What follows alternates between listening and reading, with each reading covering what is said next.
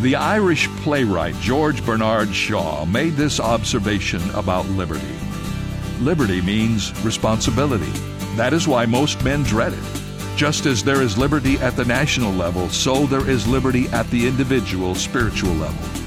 The New Testament refers to our liberty in Christ, the fact that we have been set free from slavery to sin. But with that liberty comes the responsibility to appropriate our spiritual standing in Christ by living a mature and fruitful Christian life.